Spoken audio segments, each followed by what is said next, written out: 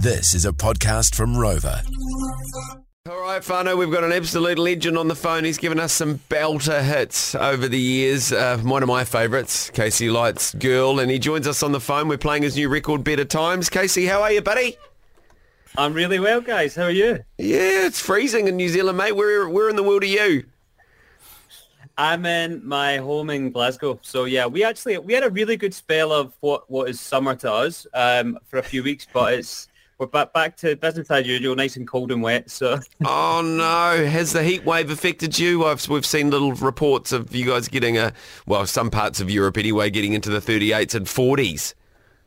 No, the heat seems to do a really good job of doing the rest of Europe and kind of bypassing us somehow. But that's the way it is. Oh, that's no good. Hey, bro, congrats on your tune Better Times with Lapsley, man. It's going off. We've been playing it hard out here.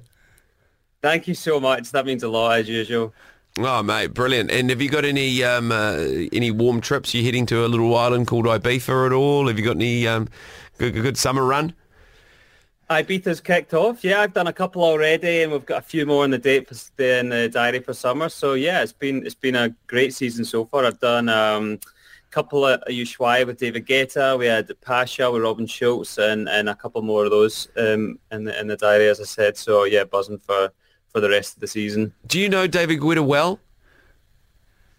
You know what? I met him for the very first time. I played a show with him, I want to say maybe like 4 weeks ago. It was a huge gig in Belfast called Belsonic, and I was supporting him there. That was like 25,000 people, something ridiculous. Yeah. But what an absolute gentleman he is. Oh, really, really great to meet him, and obviously to play with him on those kind of stages. Yeah, it was awesome. So is there any kind of collabs in the mixer? I mean, you know how he loves to collab and remix, and kind of a Casey Light's D Getter kind of on the cards? I mean, that would be great for me, right? I would love that.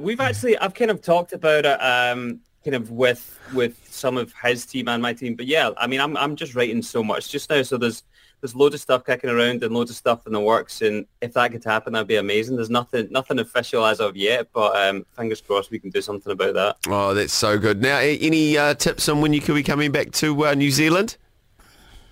There's talks as of now towards the end of this year, maybe kind of into January. But the last I heard, we were talking about even a wee Christmas somewhere over that neck of the woods, which would be awesome. Yeah, that'd be nice. So yeah, hopefully soon, because it's been a while since I've been over there.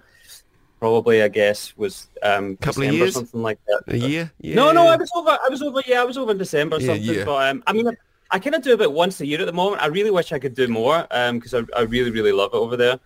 So yeah. Okay, well that's great.